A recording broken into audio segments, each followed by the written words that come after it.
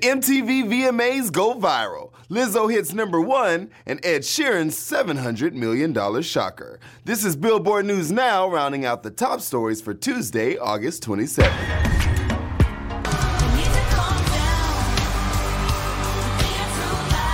The MTV VMAs rocked New Jersey last night. Taylor Swift and Ariana Grande led the pack of nominees, and each took home some big awards. Grande earned Artist of the Year, while Taylor received Video of the Year for You Need to Calm Down. Summer 2019 sensations Billie Eilish and Lil Nas X were both honored with some hardware. Eilish scored Best New Artist and Lil Nas X for Song of the Year. Take my horse to the old town road. I'm gonna ride till I can't no more. Miley Cyrus belted out an emotional performance of Slide Away after her breakup with Liam Hemsworth, and Lizzo performed her two hits, Good as Hell and Truth Hurts, which just hit #1 on Billboard's Hot R&B Hip Hop Songs chart.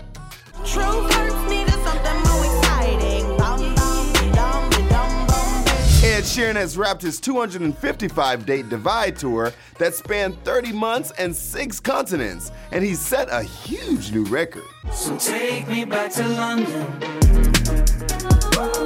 Sheeran grossed a whopping $776.2 million according to figures reported to Billboard Box Score, making Divide the highest-grossing tour of all time. Sheeran broke a record that had previously been set in 2011 by U2 after the completion of the band's The 360 tour that ran from 2009 to 2011. For Billboard News Now, I'm Tetris Kelly. And don't forget, if you like our podcast, well, rate, review, and don't forget to subscribe.